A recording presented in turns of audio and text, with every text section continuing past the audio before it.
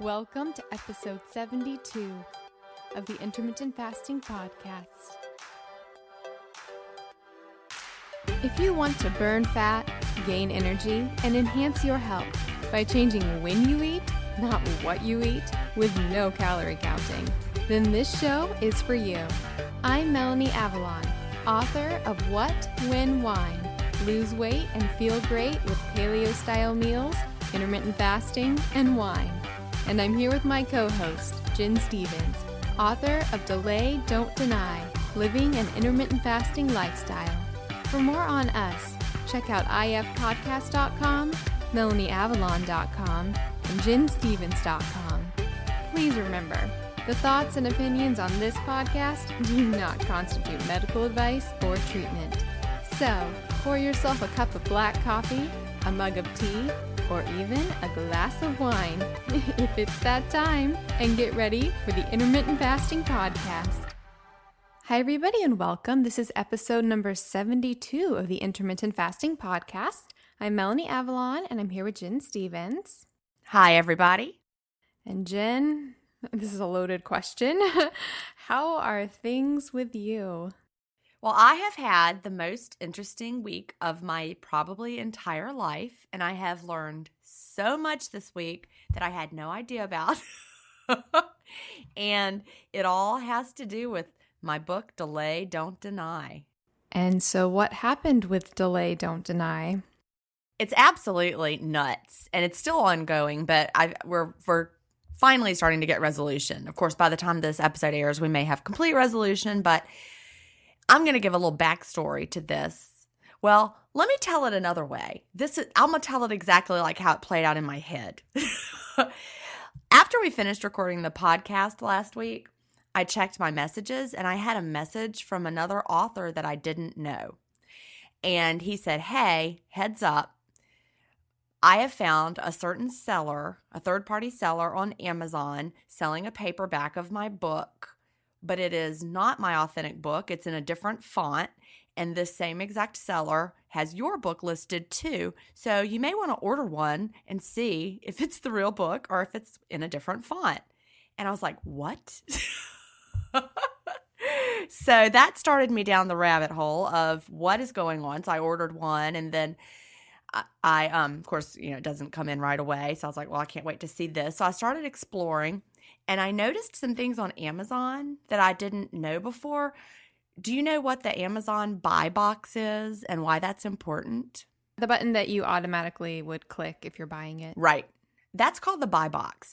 And when you click add to cart, you probably don't pay attention to what the buy box says. You look at the price, you look at whether it's Amazon Prime, but you just click add to cart. Well, I didn't know that there was a change in the way the buy box worked at some point in 2017. And so I went to look at the listing for Delay, Don't Deny, and I noticed that right there where it usually says ships from and sold by Amazon, it had another company listed for my book. my book listing right there, it said sold by blank and fulfilled by Amazon. So I was like, wait a minute.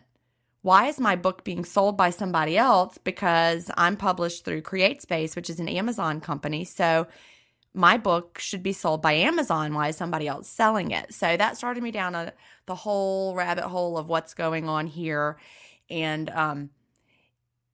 I realized, a little backstory here, back in about April, something really strange happened with the paperback sales of Delay, Don't Deny. The sales had always been really strong, and I'd sold more paperbacks than Kindles. And all of a sudden in April, that dropped off like dramatically. I'm like, oh my gosh, my sales are low. What's happening? This is weird. But the Kindle sales never slowed down. So I remembered what they'd told me at CreateSpace, which is an Amazon. It's an Amazon company. So it's all under Amazon's umbrella. They told me back in the fall when I had a question about royalties and publishing and when they would show up in the report, that sometimes they printed through something called expanded distribution, and so it would take 30 to 60 or to 90 days for royalties to show up. So I was like, well, that must be what's happening because Kindle's still going well. I'll just be patient. I'll wait. Next month they'll show up. The sales will pick back up. Well, they never did. And then in early August, I finally realized something was wrong because I was selling like so few paperback copies compared to the Kindle, and it was really, it had suddenly dropped off. I sent them a message about it, an email, and they were like, oh, no, nothing's wrong. Your sales are just down. Well, as soon as I also ordered another copy that same day that I ordered the one that I suspected as not being real, by the way. And I ordered another one from the company that was featured in the buy box that was not Amazon. So this was two separate third-party sellers I ordered a copy of Delay Don't Deny from. Well, they both arrived in the same shipment because they were fulfilled by Amazon. And I opened them up, and Melanie, it was like shocking. I didn't know you ordered two. Was one the original? No, both were fake. Were they both the same fake one? Yes. They both came from third-party sellers. And they were right there in the buy box, sold by blank and fulfilled by Amazon. And I got those books in my hand in the same exact shipment, and I opened them up. They were in a different font. There were 3 typos on the back cover, which I was like, oh my Lord, this is so embarrassing, because like it was missing the period at the end of a sentence, and it had a lowercase I instead of a capital I, like when I was talking about myself, it was a lowercase I. And then it was missing the word I in another sentence. And all those things were not errors on the original Delay Don't Deny, because I have copies of those. So I compared them, and I'm like, look at this.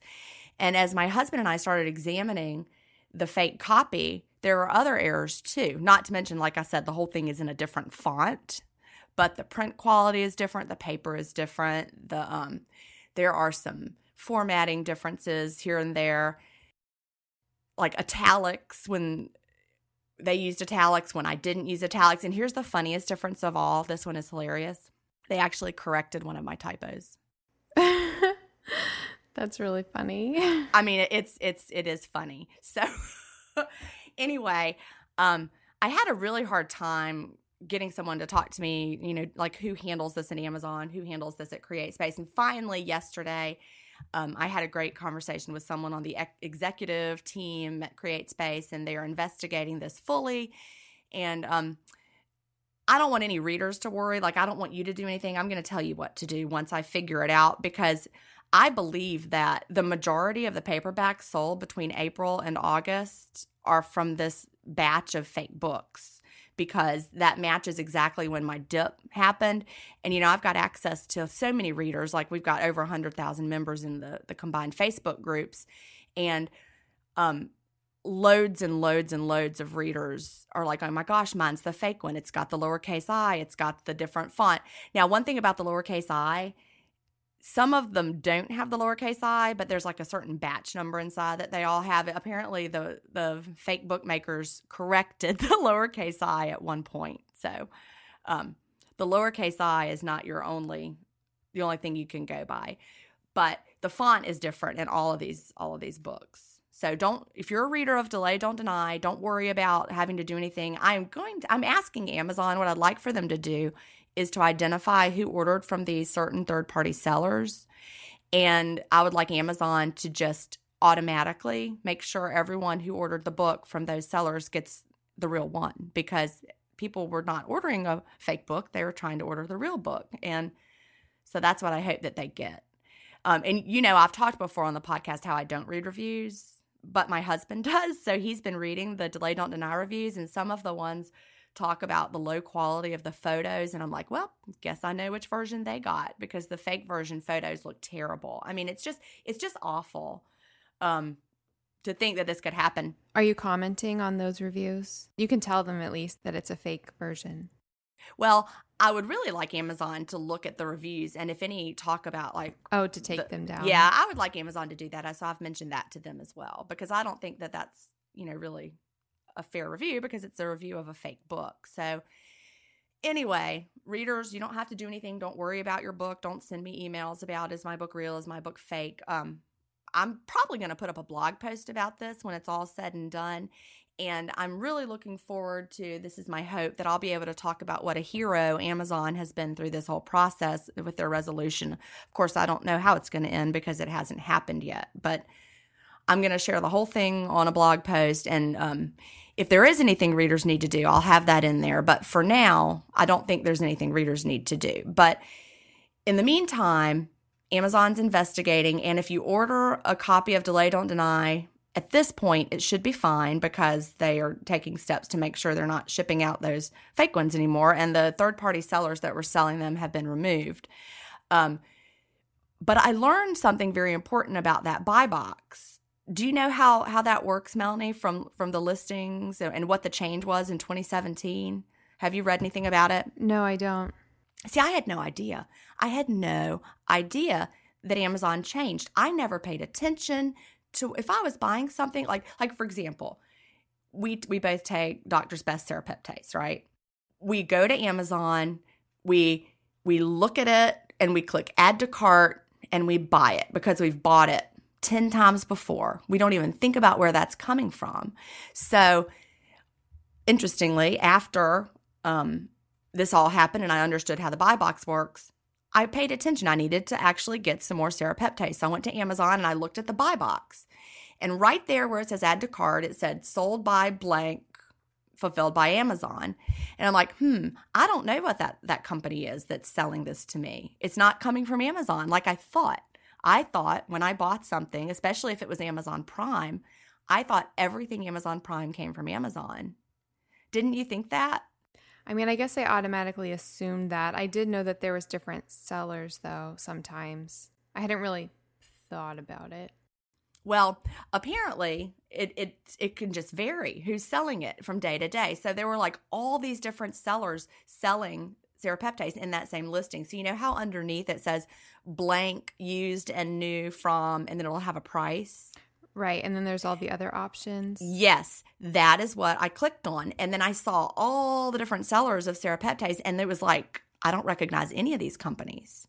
There was one that I'm familiar with that was Swanson's, I think, and they're a company that they've been around for a long, long time, and they sell supplements. I'm like, all right, here's one I recognize. So I made sure to buy it from that company that I recognized instead of the one that showed up in the buy box. Now, here's what's interesting. It costs more from them, and it was not Amazon Prime. But I am no longer going to just blindly buy what shows up in that buy box if I don't know who that seller is, because that is how all of my readers ended up with the fake version. Amazon has an algorithm that they use, and it's called Winning the Buy Box, and it's based on whoever has the best quote deal or something. Whoever has the best combination of a deal gets to be featured in the buy box, and sometimes that's Amazon and sometimes it isn't. So if it's not Amazon, then if you click add to cart, you're buying from whoever that is in the buy box, and it might be somebody awesome because there are a ton of great third-party sellers on Amazon who are selling legitimate products, and that is how they make their living. But as I found out this week, there are also some unscrupulous people selling items through the buy box. So I suggest for all of my books and Melanie's books and things like that, you should not buy those from a third-party seller. You should buy them from Amazon, sold and shipped by Amazon. Because I actually read an article, Melanie, this would interest you, books that are traditionally published, you might think, well, this couldn't happen to those books, right? Like yours, What When Wine is traditionally published. Right. So you feel like it couldn't happen. Well, I read an article when I was learning about this that actually talked about how traditional published books are having this problem too, because third-party companies are selling, like somebody could be selling What When Wine in the buy box from a third-party company, and that third-party company did not get those books from your publisher. They could be fake copies. Do you think, though, that it's easier for them to create pirated copies of the self-published books versus... You know what? I would actually hope it would be harder for them to do that because Amazon is the publishing company. So Amazon should have records of how many they're paying a royalty for since I published through them, and they should know how many they have authorized to be printed. So the third-party companies should have had gotten the books from my publisher, which is Amazon. So if they're selling thousands more copies than they have paid royalties on, you would think that they would know that. Well, right? I mean, as far as like creating the actual book. No, because I actually, people told me they're like, well, oh, they scan them in. People scan these books in and they have this capturing software and it scans them.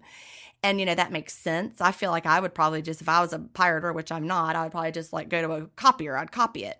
But the types of errors that were in my book, I can't imagine being from scanning. I think someone retyped the book. Yeah, because my mom was like, they scanned it because I told her the story. And I was like, well, no, they didn't scan it because there are typos. So they had to have retyped it. Exactly. Or it wouldn't be different. So anyway, I've learned a very important lesson. And so listeners, for all products, and I've heard this is not just happening with books. Like, for example, let's say I was a hammer maker. I don't know. I'm just making that up. I made hammers. And so I had a listing on Amazon for my handcrafted hammers because I craft my hammers at home. I'm a good hammer maker. I make them from scratch. I sell them on Amazon. I mean, I guess you don't make them from scratch, but whatever. I make my hammers. And so anybody could then sell my same hammer. And if they call it the exact same thing as mine and say it's my brand hammer, they could win the buy box on my handcrafted hammer. And the one they're selling is not handcrafted by me and it's a fake. So whenever you're trying to buy a product on Amazon, pay attention to who it says it's sold and shipped by. And if you don't recognize that name, go down to the other new offerings. And when in doubt, pick Amazon, because Amazon, you're going to be able to contact Amazon. You know who they are. You know where Amazon is. But if it's some third-party seller that is not legitimate, like was happening with my books, you don't know how to contact them. You don't know who they are. You don't know what they're sending you. And everyone who's read Delay Don't Deny, if you got the one with the with the bad back cover and the weird typos, I am so sorry. That's almost the worst part. I mean, almost. That would be the worst part for me, I think. Just because it's like you want to say, this is not me. I didn't make this mistake. I do know how to put a period at the end of the sentence. Yeah. And I do know how to capitalize the word I. And I do. Anyway, so stay tuned. I'll keep everybody posted. And like I said, my goal is to be able to say what a hero Amazon was through this whole situation. And the way they were on the phone yesterday was phenomenal. So they're taking it seriously. And I would hope anybody else could avoid this type of issue. But we have to be careful with our buying behavior on Amazon because, we don't want criminals to win ever. Yeah, that's really crazy. The only thing similar that it reminds me of is like a few months ago, I always ordered my favorite probiotic, which was Prescripticus, like a soil-based probiotic. And then there was a whole crazy debate with that. There was like the original distributor, but then there was also the original producer of the probiotic, and they weren't the same company.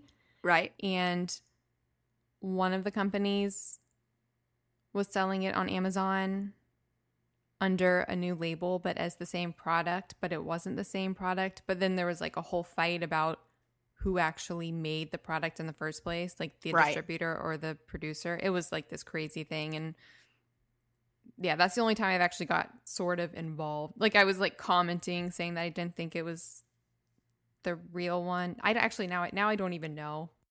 And that's the thing about supplements, for example, with the serapeptase, people who are, if you go to the link, for example, you and I each have links. I have one on jenstevens.com favorite things. You've got a link to it on our favorite things on stuff we like on Intermittent Fasting Podcast. If someone clicks the link that we have on our pages and it takes them to buy serapeptase, they think, oh, I got this link from Jen and Melanie. It's good.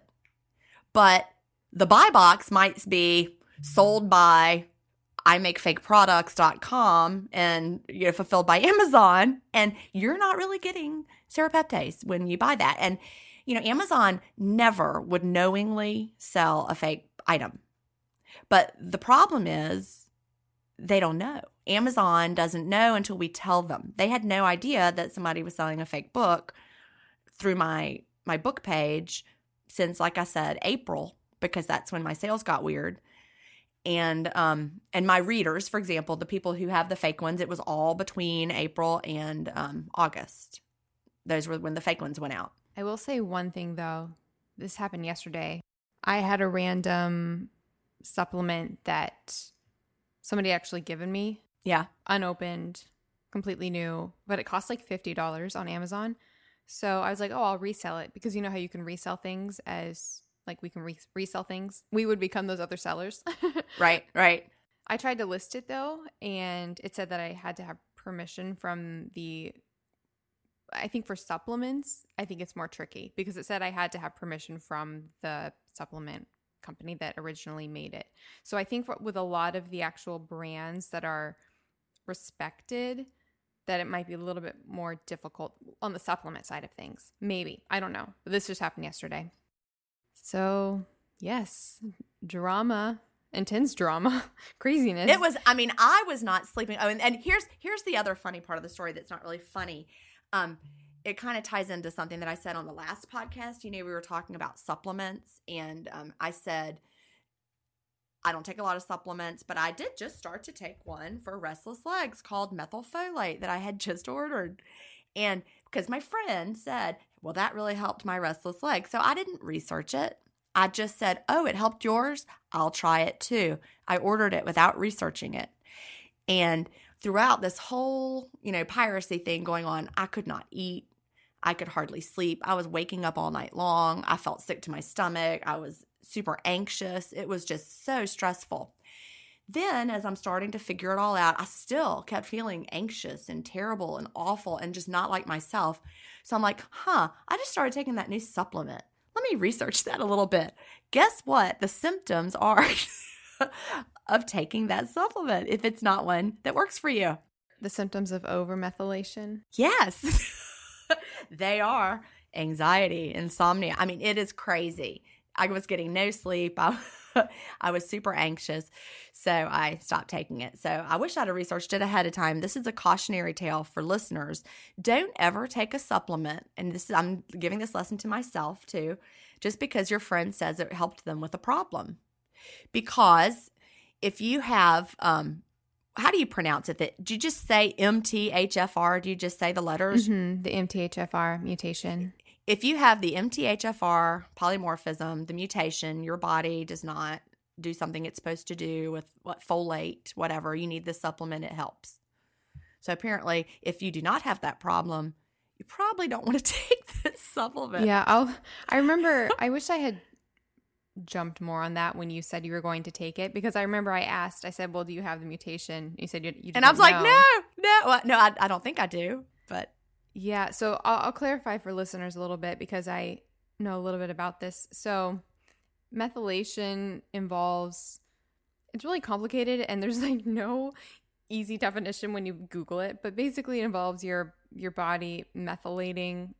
That doesn't explain what it is. It involves It's a process. With the MTHFR mutation, it involves your body's ability to transform folic acid into a form of folate, which it can use. And if people have certain mutations, their body sort of struggles with making that change. And so they can often really benefit from methylated folate, which is the folate already in that active form that the body can use. So the body doesn't have to make the transition or the transformation itself.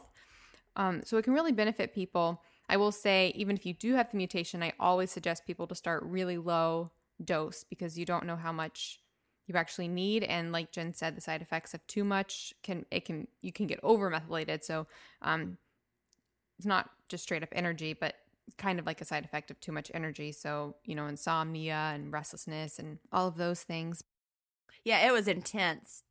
So I was like, is this the stress from this book thing going on or is it this? But I really do think that it was the supplement making it much, much worse. And I guess that's a sign I probably do not have that. That methylation problem. So I think that's really a good thing for listeners as well. Like you said, just because something worked for somebody else does not mean it's going to be the perfect thing for you. Right. So just, with so many things, you really have to find what works for you rather than doing what worked for your sister or your cat. Or my friend who had the same issue and it helped her a lot. Well, did not help Jen. So anyway, I still think I have a hunch that my restless legs is when I have too much sugar in my eating window. And having too much sugar in your eating window is an easy fix. Just don't have as much sugar in your eating window. So So for listeners, I will put a link to, I wrote a blog post about the MTHFR mutation, so I'll put a link to that. And hopefully you have a hopefully you have a copy of Delay Don't Deny, but hopefully you have a real copy. So exactly. Go check your copy and stay tuned. Well, don't worry about it now. Like I said, my hope is that Amazon will do the right thing and replace every fake copy with a real copy that everyone thought they were ordering. And that's what I would like to have happen. So I'll keep you posted. You do not have to send me a message or an email and ask me if yours is real or not. Although if you have one italicized number in the table of contents, it's probably not real. But I will keep y'all posted about what to do. So shall we jump into everything for today? Yes. And we have a question from listener Allison, and the subject is changes to how your body processes alcohol with IF. Allison says, "Hi, ladies. I love your podcast. It has really helped me learn about IF. I have been doing 1 meal a day for 3 weeks now and am loving it. Here's my question. Does alcohol get processed differently in your body once you're fat adapted through IF? My husband and I went out for drinks with friends, and I feel like the alcohol affected me 10 times more than it typically does. I also noticed I had significant hangover symptoms that lasted 2 days, which is very atypical for my body. I definitely learned I need to be much more careful with alcohol in this lifestyle, but was hoping to get more of an understanding of the physiological changes that are happening as well. Thanks for everything and keep up the great work." All right, Melanie, since your book has wine in the title, I am going to make a prediction that you're going to be able to answer this question very, very well for Allison. Okie dokie. Well, Allison, thank you so much for your question. So a lot of things going on here. It's not so much that the alcohol itself is literally processed differently, because there is a way the body processes alcohol. And I do go through the whole complicated science of that in my book. If you're interested, it's What When Wine, Lose Weight and Feel Great with Paleo Style Meals, Intermittent Fasting, and Wine. So that actual process is not changing. It's almost like with tolerance of anything, or getting used to anything. Depending on what you're intaking on a daily basis, your body does become more adept at processing certain things. And this goes for food, this goes for alcohol, it goes for everything. It just upregulates the enzymes and the parts of the body in a way that are necessary for processing that compound. So that's for an example, like with alcohol, when you have your first drink ever in your life, you probably, quote, felt it a lot more than later when you'd been drinking habitually and you feel like things don't, hit you as much. You're still processing it the same way. It's just the body's ability to process it and how you respond to it can change a little bit. Side note, I might have talked about this on the podcast before. Do you know, Jen, about the quote, or do you know when we started processing alcohol as a human species and why? I do not know that. Oh, and here's a funny story. Somebody said that their husband asked them a question the other day, and they said, "I do not know that." And they said it was my voice in their head, because apparently I say this a lot. "No, I did not know that." Oh, that's so funny. So no, I did not know that. Oh, that's funny. Wow, that's how you know. There you go. Oh, actually, somebody told me the other day that, what did they say? They said they were reading a book. I think maybe they were reading my book. In your voice. Yeah, but they said it was annoying because they were reading it, but I talked slower. I talk slower than they read. There was a problem with reading it. Yeah, that makes sense. Yeah. To answer the question, because there's always the argument, people will be like, is drinking, quote, paleo? Like, are we genetically adapted to drinking or whatever?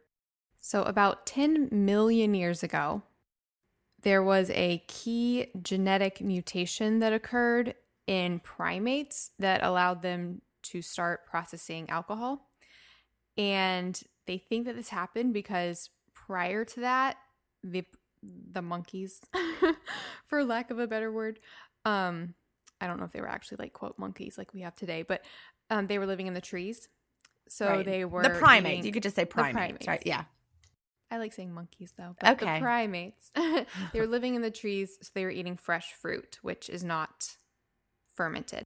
But then when they switched to becoming a more ground-based primate population, they had to start eating fruit that had fallen off the trees that had fermented and was creating alcoholic fruit, basically. So that's when there was a genetic change to start processing alcohol. So that's an example. I mean, that's not happening from intermittent fasting. You're not making these genetic changes, but on a huge years and millions of years scale, you can see this change that happened where we became more efficient at processing alcohol. That's just a side note. Back to Allison's question. When you do intermittent fasting, I think we do often find that alcohol hits us stronger. And there are a lot of reasons for that. I mean, obviously, if you're breaking your fast with alcohol, there's nothing to kind of buffer the processing. So it's going to hit you faster. It's going to your liver faster. You're going to feel it more intensely. Also, compared to the fasted state, I just find you feel it more intensely, kind of like when you first have food, when you open your window, there's more of like a sensory experience and you feel it. You feel it more. And then also, so she doesn't say if she was eating, but that could definitely be a huge thing. Breaking the fast with alcohol, you're probably definitely going to feel it more. Because you've been intermittent fasting, your body has probably cleared out a lot of toxins and has probably gotten better at detoxing.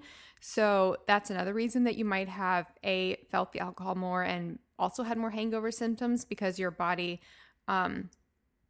it's kind of like when you change what you're eating to a cleaner diet, you start realizing how other foods make you feel. You can kind of like notice the things that are a problem for you more.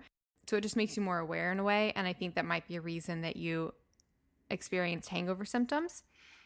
I would recommend, we talk a lot on this podcast about Dry Farm Wines that we love. And so that is a company based out of Napa, but they go around Europe and they find all of the small little wineries that follow organic wine making practices. And all of their wines are low sugar, low alcohol, free of toxins, free of mold, and organic, which is amazing. And so I really think that could actually help, because even people who don't drink, often find that they can tolerate Dry Farm wines.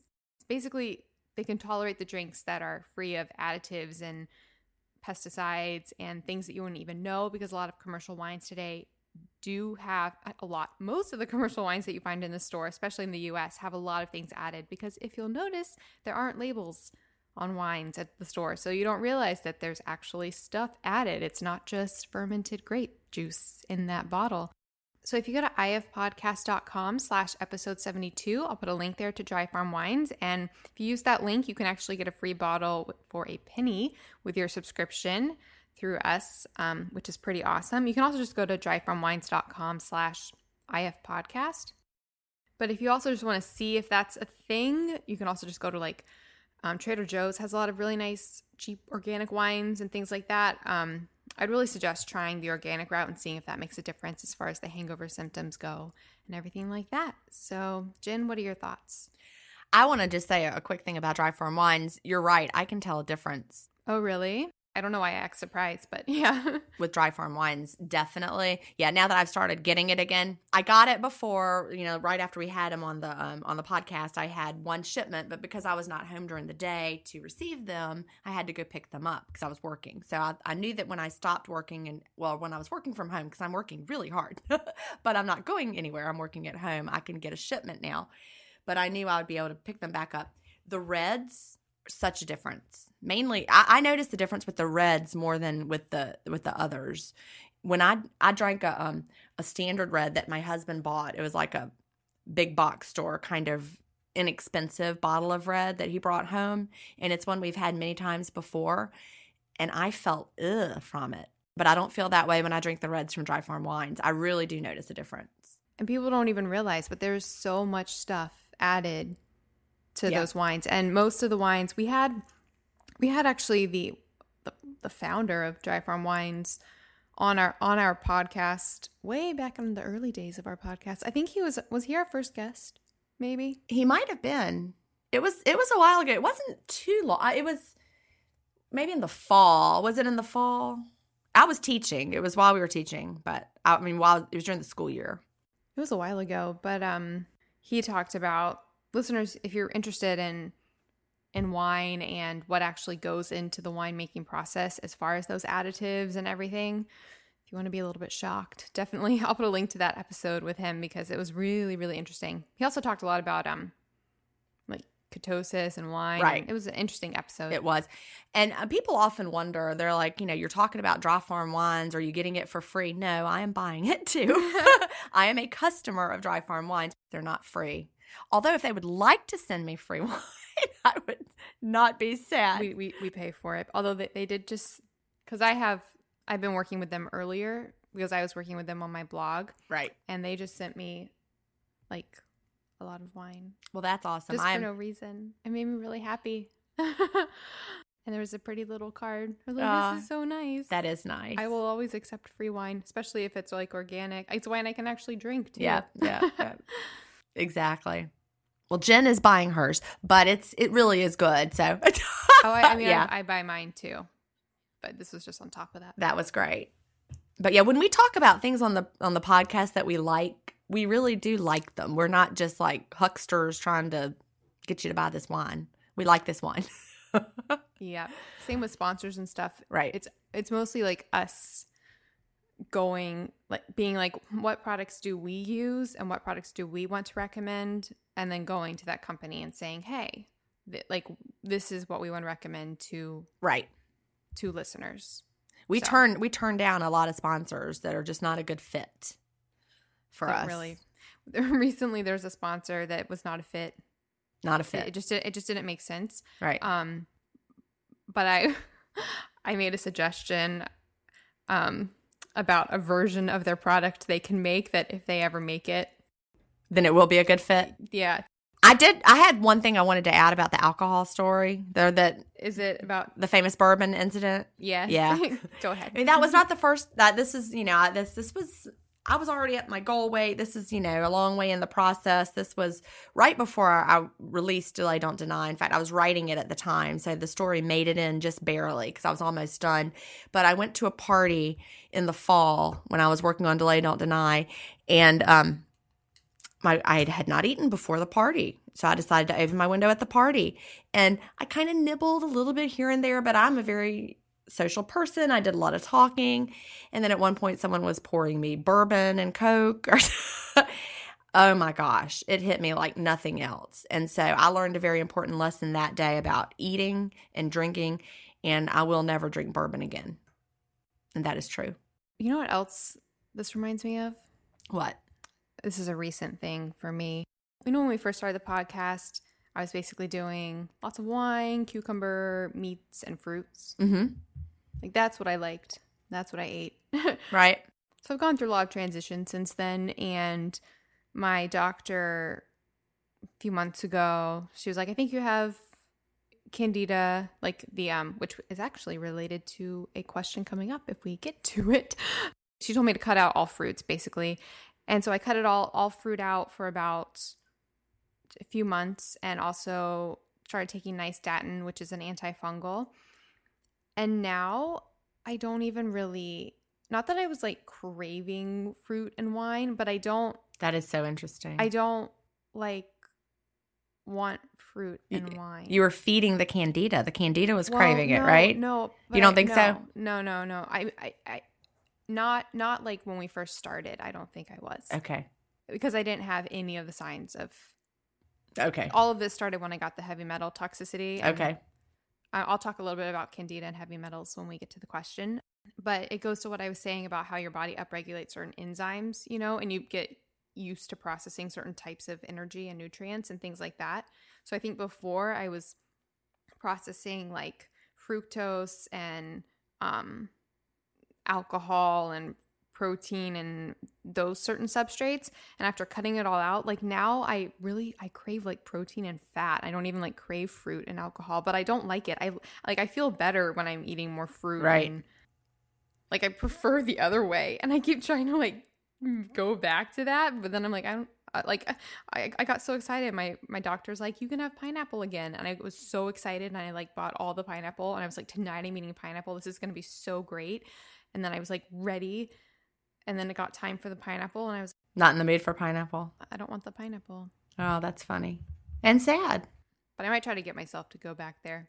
Have you read the study where they looked at people who had historically been eating a low-carb diet and they put them on a low-fat diet, and then people who had been eating a low-fat diet and they put them on a low-carb diet for a week? I haven't seen that. That sounds very interesting, though. So they did that. They made that switch, and they even had like one person who had been, because it was a smaller study, but they even had one person who had been a vegan for like their whole life or a vegetarian and put them on a meat diet. Within 4 days, their gut had changed. Their gut bacteria populations had changed to process that new diet. Yeah, I think you have mentioned that. That sounds familiar. Yeah. So 4 days. So I guess that's what it takes. There you go. Eat fruit for 4 days. I know. But now I don't even want it. Yeah. Oh, well. So many tangents. So the next question comes from Natalie. The subject is fluctuating weight. And Natalie says, hello, Jen and Melanie. I've been IF for almost 6 months. I love it and even started my own Facebook group, and I'm up to 40 members of my close friends and family. Some have had great success and have joined Jen's groups too, all because of you two and your inspiration. And then she puts little hearts. I like when people put emojis in their emails. I'm on Jen's second book now. Your second book hasn't been pirated, has it, Jen? No, I don't think it's selling enough. I mean, it sells fine. It's not like not selling, but I think that Delay Don't Deny was a target because it was selling so well. Yeah, that makes sense. Yeah. So Natalie says she's on Jen's second book now and looking forward to Melanie's when it comes out. This is an old email in case you can't tell. So here's my question and concern. I do not have a lot to lose, maybe 10 or 13 pounds, and I lost 6 pounds in the beginning and felt my clothes fitting better and my waist was really shrinking. But in the last 2 weeks, my jeans began feeling snug and my waist seemed to be getting back to how it was before I started. I've gained 5 pounds back. I average a 4-hour eating window and was following a low-carb lifestyle, but lately have slacked on my eating. But when I do eat sugar or foods that aren't the best, I always shorten my window to 2 hours to try to compensate for the bad food choices. I don't eat bad every day, but it seems to be affecting my weight even though I am strict with my eating window, and I clean fast for 19 to 22 hours a day, with black coffee and water only. Help me. I love this way of eating and need to know what to do. So, Jen, what should Natalie do? Well, this is a great question. And when I look at it, I zero in on the fact that she was doing a low-carb lifestyle and then she called it slacking on her eating, but it seems like she's added back in sugar and foods that she says are not the best. So I'm not really sure. Maybe that's junk food. I don't know, but it's definitely not what she was eating before. And her weight has fluctuated, she said, 5 pounds. So what I knew when I was doing low carb, I tried low carb. It didn't work for my body. Of course, like I said, that doesn't mean it doesn't work for other people's bodies. Maybe low carb is what works best for Natalie's body. But when I would try a low carb plan, and I cycled on and off of them for years and years and years when I was caught up in the diet madness, they never worked for me, ever. I don't know why I kept going back to them, but I was like, this is the time. It's going to work. I'm going to do it. It's going to work. It never did. Anyway, whenever I would start a low carb plan, I would immediately lose, what I think is 4 pounds of water weight. And then when I would stop, immediately those 4 pounds would come back. So I think the first 4 pounds you lose on low carb and the first 4 pounds you gain back after introducing carbs really have to do with the amount of water that your body retains to process the carbs. And also, you're storing back some glycogen. That also requires some water going on. So I don't really know, Natalie, that's 5 pounds of fat. It could be 4 pounds of the water that comes along with carbs to me. If you are interested in figuring out what your weight is doing over time, I've said this before, and it's also in Delay Don't Deny, I really recommend weighing daily, and then once a week take your last 7 weights and find the average of them. Then you can see over time what your trends are. Sometimes people only weigh once a week, or they might only weigh once a month, or they might only weigh sporadically with no random, no pattern, just randomly weighing. And the problem with that is, I know when I was weighing, my weight could fluctuate a great deal hormonally, or if I had just been out to eat, or if I'd had a lot of salt in my meal.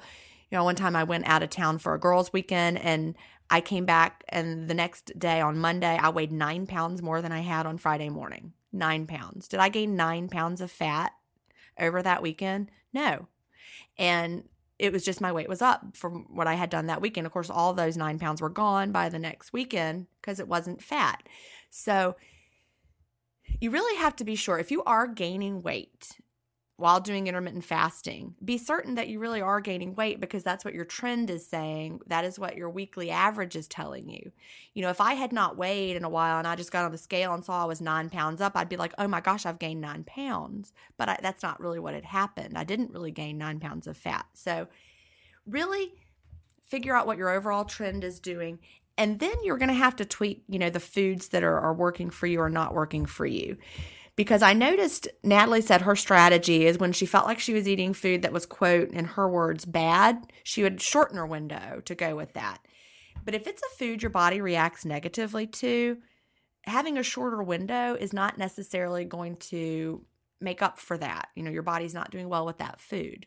So it can take a long time to figure out what foods work best for you, and the weighing daily can help you do that. Again, though, just because you have carbs and your weight pops up, that doesn't mean, oh my gosh, my body bloats up when I have carbs, I can't eat carbs. That's just what happens with the water. That's a normal and expected thing. You know, my body does great with carbs, but if I eliminated carbs for a week and weighed myself and then I had a carb-heavy meal, I would feel puffy. And it would be because the water rushing in, you know, to handle all those carbs, and I would think, oh, look, this proves carbs don't work well for me. But really, that's just what happens when you avoid them for a while and then add them back. Here comes the water. You feel puffy. You feel weird. So, Natalie, I want you consider keeping a food diary to figure out what foods might make you feel worse the next day, and really think about how you feel and what foods are working, and track that weekly average and see how that goes. Yeah, I really like everything that you said, Jen, and looking at everything that you're saying, Natalie, I do think it's definitely a food thing here rather than a fasting thing. And I like what Jen said about looking for the patterns, but I think you do feel like you know what the pattern is, just because you seem to be losing and feeling better with the lower carb, and then you started adding these, quote, like Jen said, quote, bad foods. I like everything that Jen said, so I say go with that. And then I just also want to focus in a little bit on the mindset aspect of it.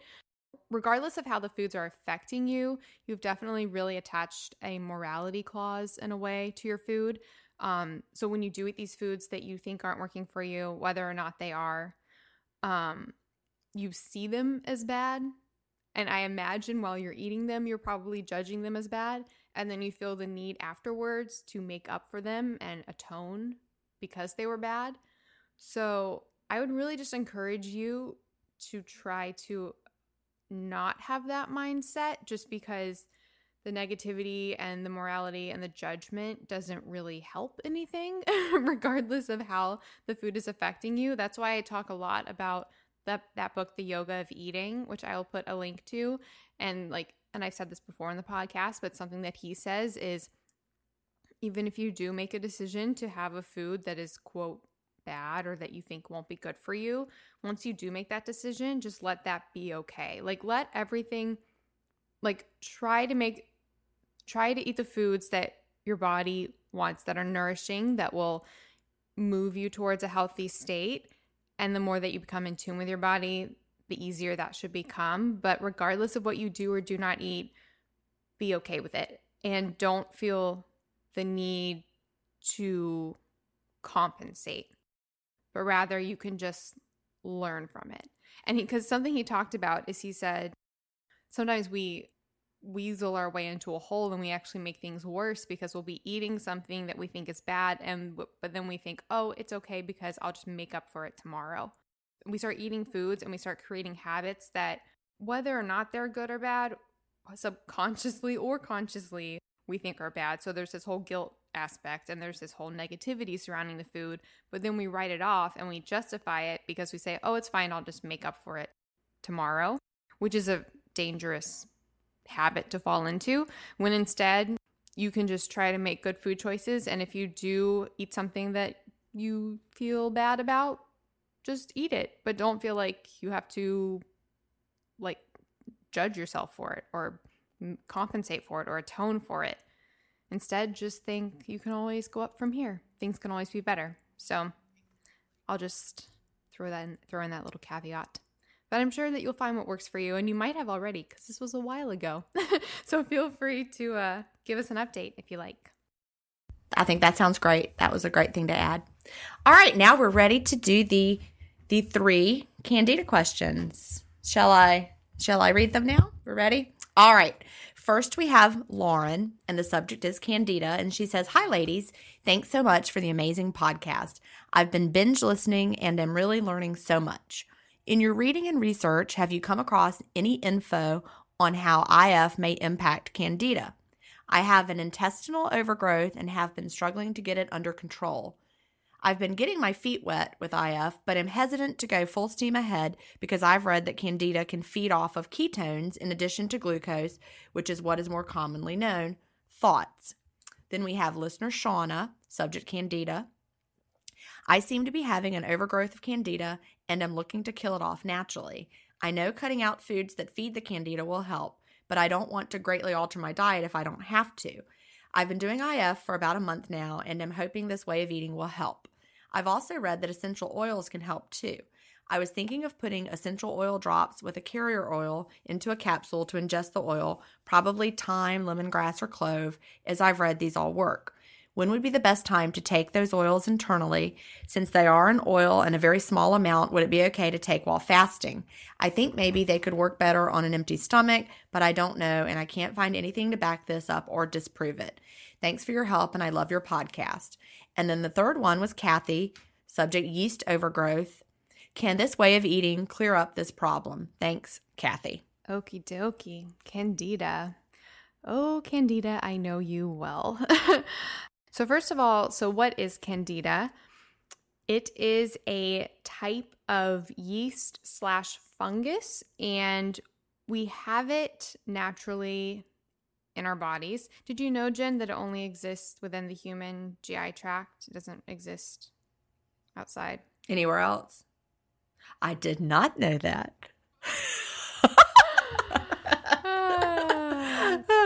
I didn't. No, I did not know that.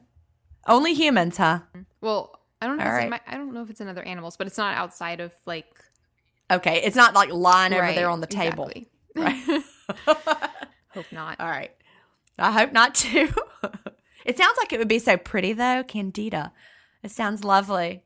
Yeah. Unlike the word fungus, which does right. not sound pretty.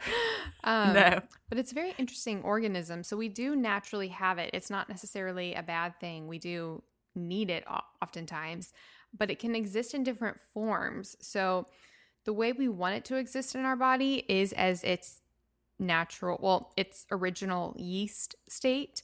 But when it becomes pathogenic or when it starts to grow too much and become a problem, it becomes an actual fungus, which is a transition that occurs. And it can also become systemic and enter the bloodstream. But Candida infections that people often experience, so people can have like oral versions of it. That's where you'll get thrush. So you'll get like the white tongue. A lot of women get vaginal infections, which they might be familiar with, yeast infections. And then also, like I said, there is the systemic version, and that's when it actually enters your bloodstream. And that actually accounts for tons of deaths in hospitals. From people actually die from systemic Candida infections. Really? Mm-hmm. I had no idea. That's shocking. Oftentimes after having tons of antibiotics. Like in a hospital situation, and then the Candida takes over and becomes systemic. Yeah, I was pretty shocked that was actually like a cause of death. So symptoms of having a Candida overgrowth it can manifest a lot of different ways. So brain fog, fatigue, body odor, insomnia, itching is a really common thing. Sugar cravings is a pretty telling thing. Also like skin issues and rashes and things like that. And body aches, doesn't it cause body aches? Yeah, it can really cause like so many things. And it is often a problem after courses of antibiotics because it can, when you wipe out everything down there, the Candida can flourish. And because they are not wiped out by antibiotics, that's why they're even more likely to overgrow after a course of antibiotics. Another reason I said earlier I was going to speak about heavy metals. So I recently got diagnosed with heavy metal mercury toxicity, which, side note, I did my first IV chelation thing where you basically get an IV infused compound that will pull out the metals, and then you do a urine test to see how many you excreted. And I told Jen this, but my mercury, it's supposed to be like 4, and mine was 140, which is just insane. Wow.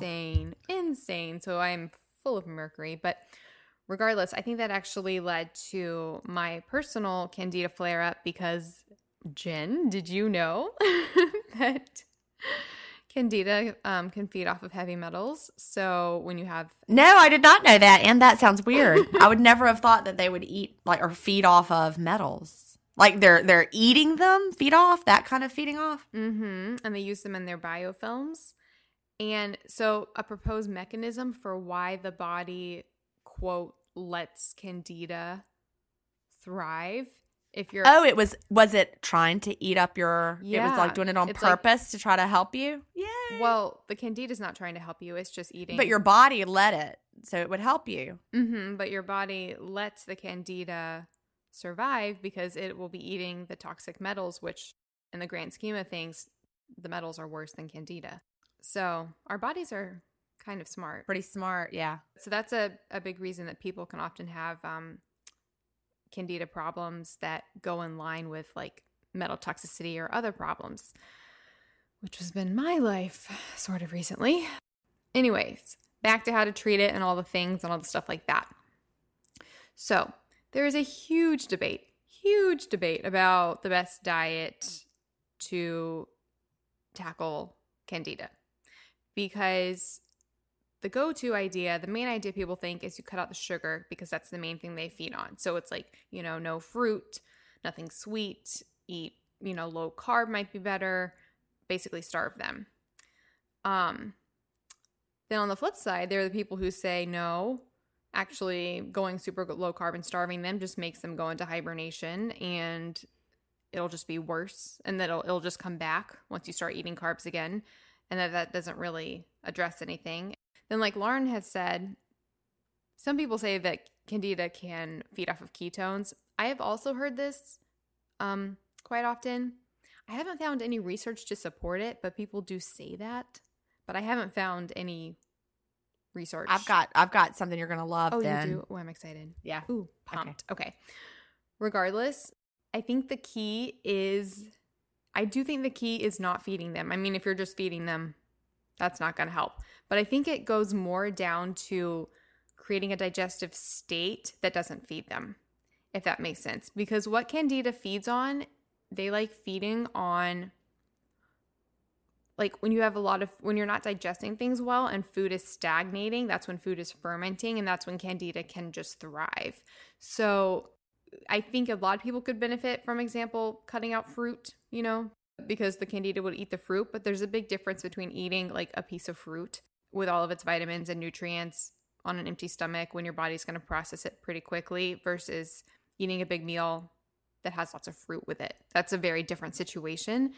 So I would just encourage people to cut down on the sugar. Definitely cut down.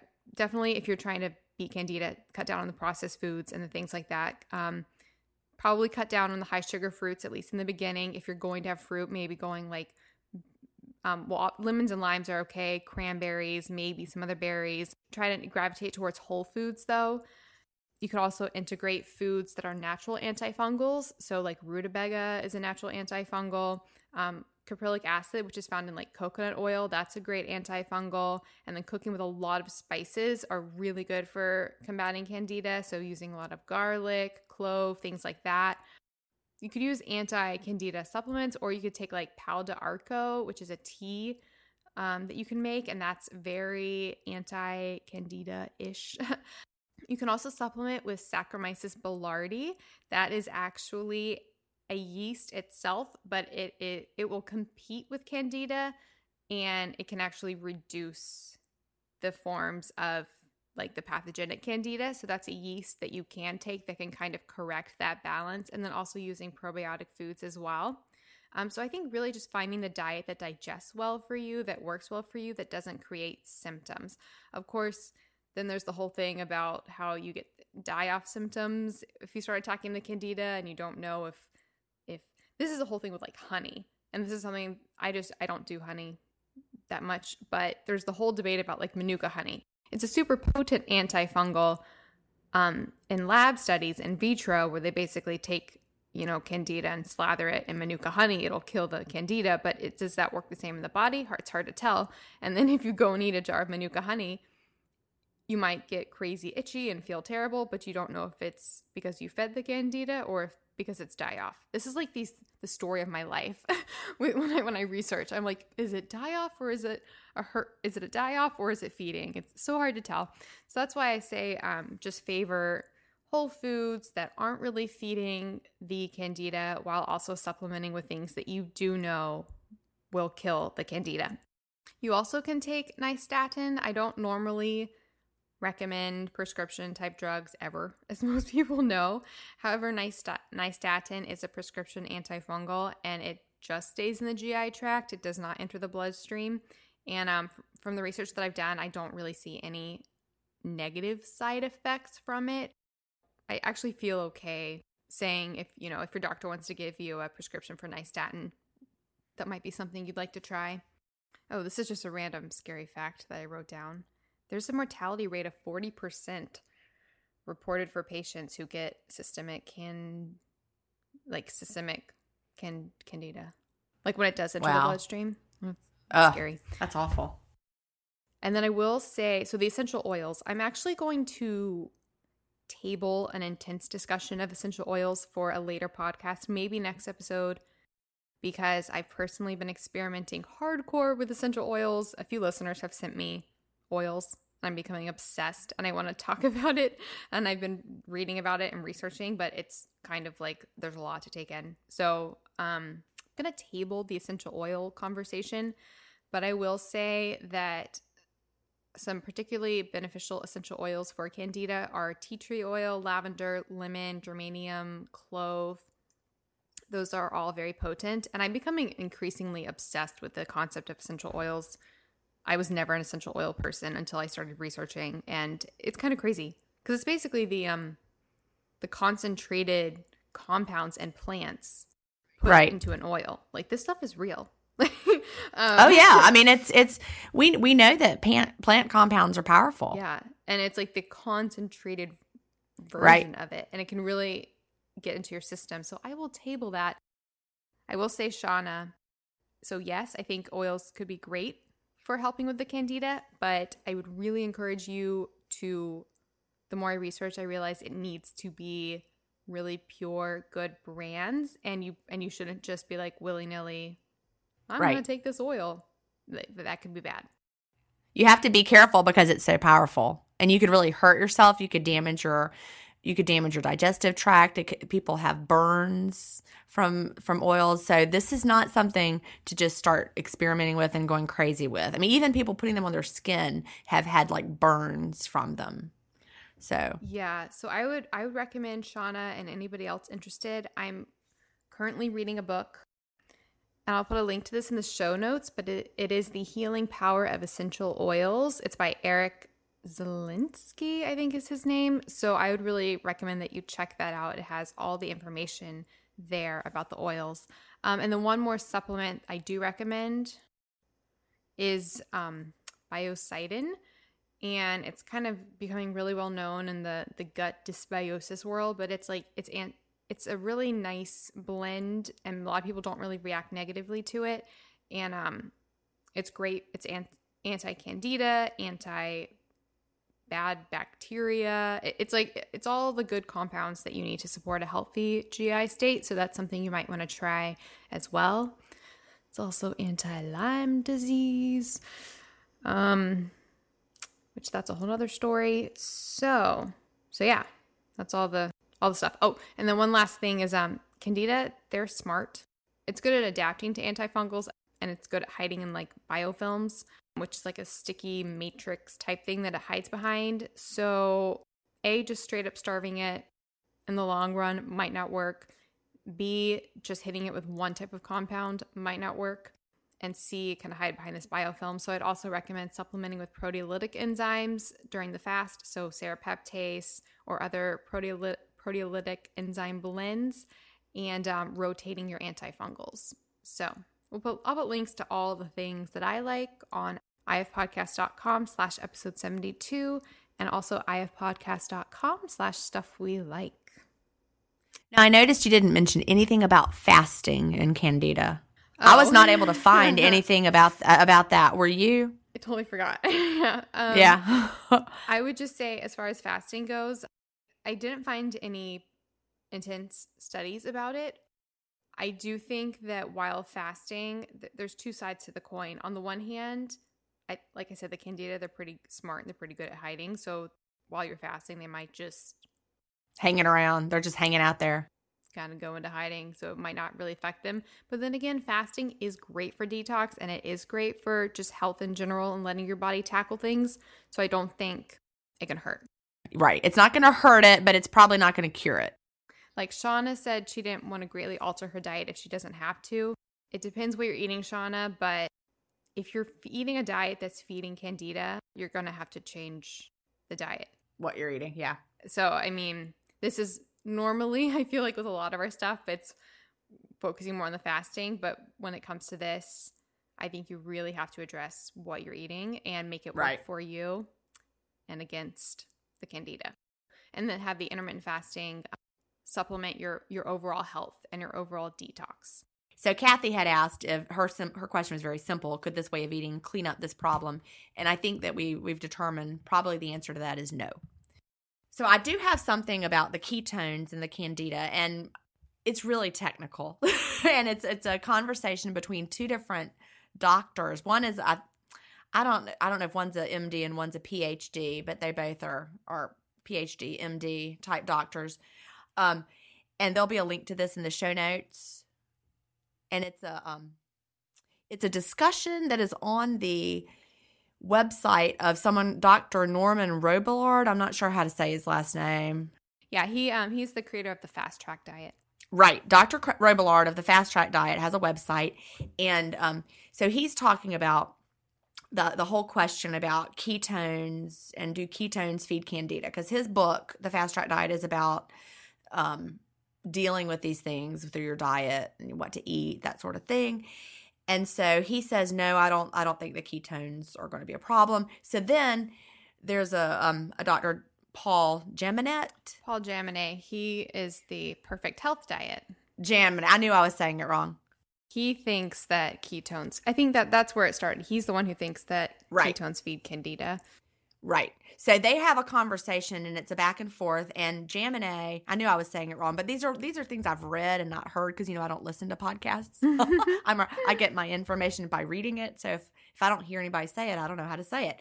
Anyway, he provides some links in this conversation. You have to scroll down to get to it. But Jaminet provides some science. He says backs up the ketone question.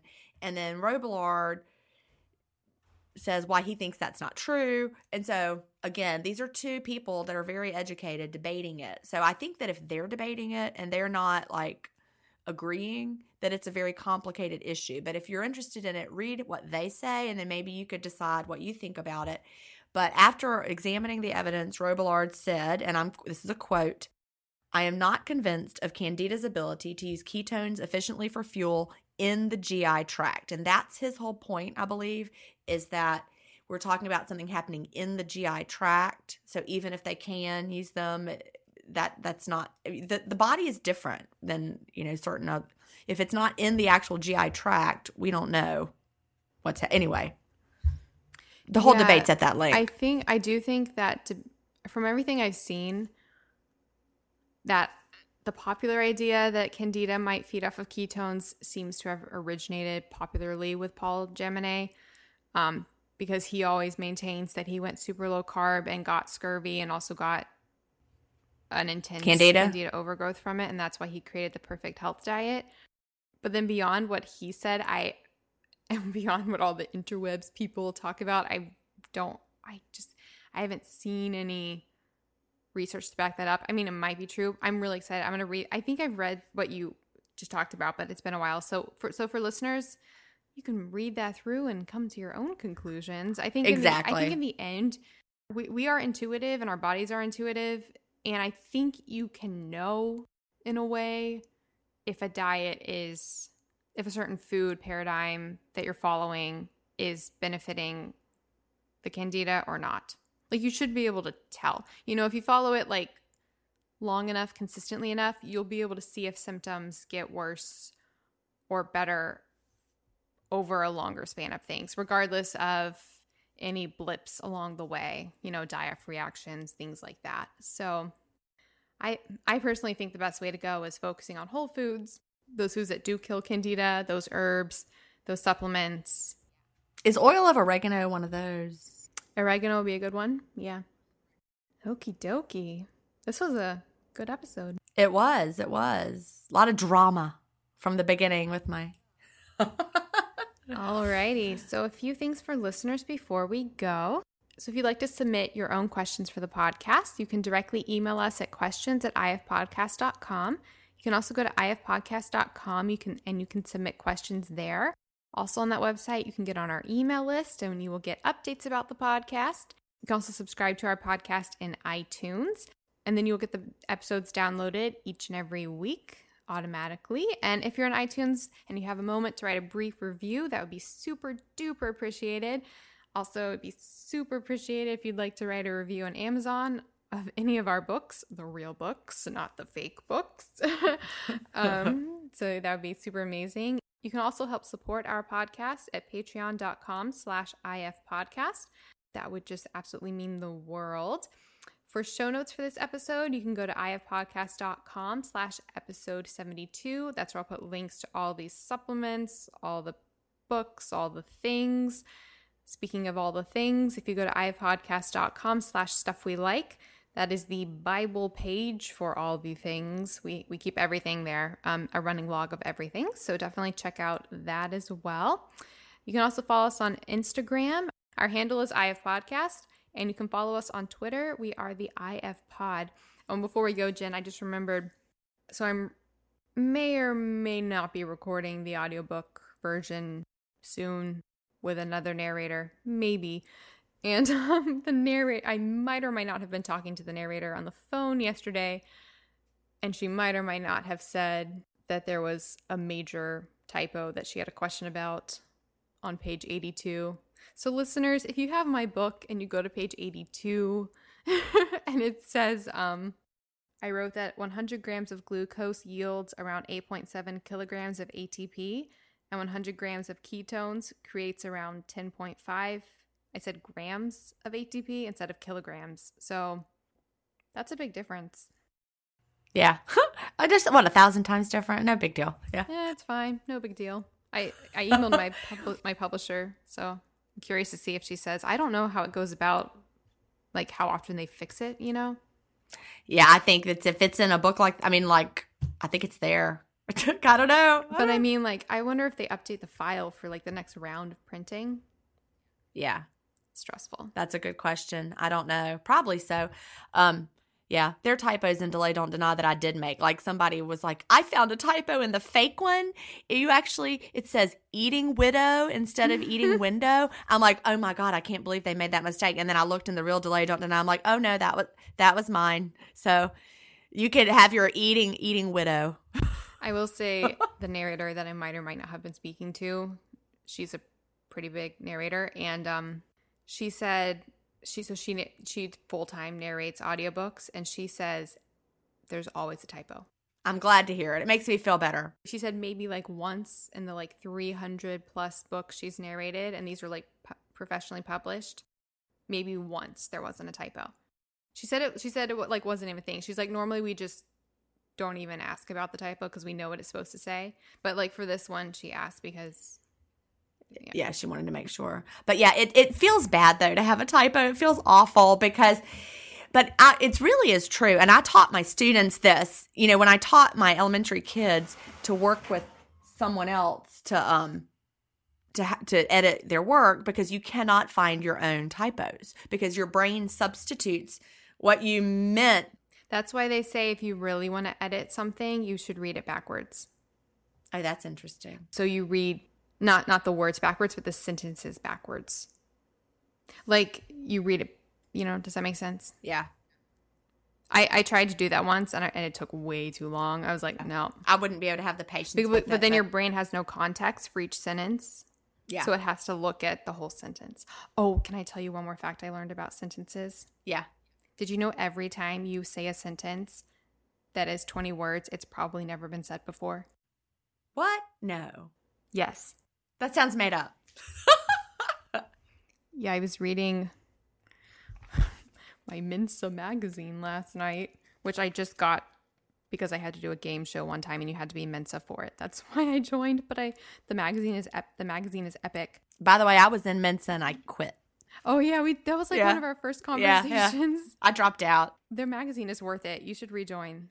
I used to get it. No, I didn't like. The reason I quit is because the magazine got on my nerves. Sorry, Mensa. I love the magazine. No. I love the magazine. No, it's like the best magazine ever. It got on my nerves, and I'm like, are they kidding? Is this real? So I love. There was some article that magazine. was ridiculous, and so I couldn't. I was like, I can't read this anymore. This should write in. Well, you can't now. I could rejoin if I wanted to. You could have.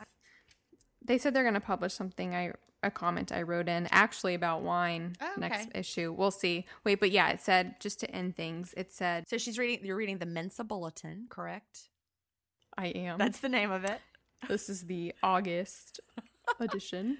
It said a few quick things. It said they did a study where they had 25 people look at a cartoon and construct a sentence to describe it. And apparently it was like a picture of a bear by a phone booth or something. I don't know. So obviously all 25 people came up with different sentences, right? Like none of the sentences were the same. And then they had a computer try to create its own sentence just from the raw materials that those readers had come up with. So then they're like, computer, how many sentences can you make with these words about this picture based on what the other people had said? And the computer... Sorry, I'm not sure. That was Alexa. That was my computer. Okay. How many sentences do you think the computer came up with? I don't know, a trillion? 19.8 billion. Okay, see, my guess was way too high. I knew it would be high. And other studies have shown, I'm reading now, that it would take 10 trillion years to utter all the possible English sentences that use exactly 20 words. Therefore, it is highly unlikely that any 20-word sentence an individual speaks has ever been spoken previously. Wow. That's fascinating. With the exception of like phrases like, how are you? But that's not 20 words. Fascinating. Fun times on the intermittent fasting podcast. Okay. Well, I will talk to you. All right. Well, I look forward to it, and I will keep you updated in the saga of Jen's book. Dun, dun, dun. Please do. Stay tuned. I really felt like I was in an episode of like 2020 or something because I was like investigating and I would get a clue and I'm like, what? Yeah. That's like your life now, I feel. Investigating my book or just in general? Like just crazy things happening with It's book. I guess that's what happens when you become writer. like a book. Yeah. When you're a writer, your problems involve books. and words and typos and pirates. Ahoy mateys. Indeed. There you go. I will talk to you next All week. right. Bye-bye. Okay. Bye. Thank you so much for listening to the Intermittent Fasting Podcast. Please remember, the opinions we discussed on this show do not constitute medical advice. We're not doctors. Check out ifpodcast.com for more information on us. Theme music was composed by Leland Cox. See you next week.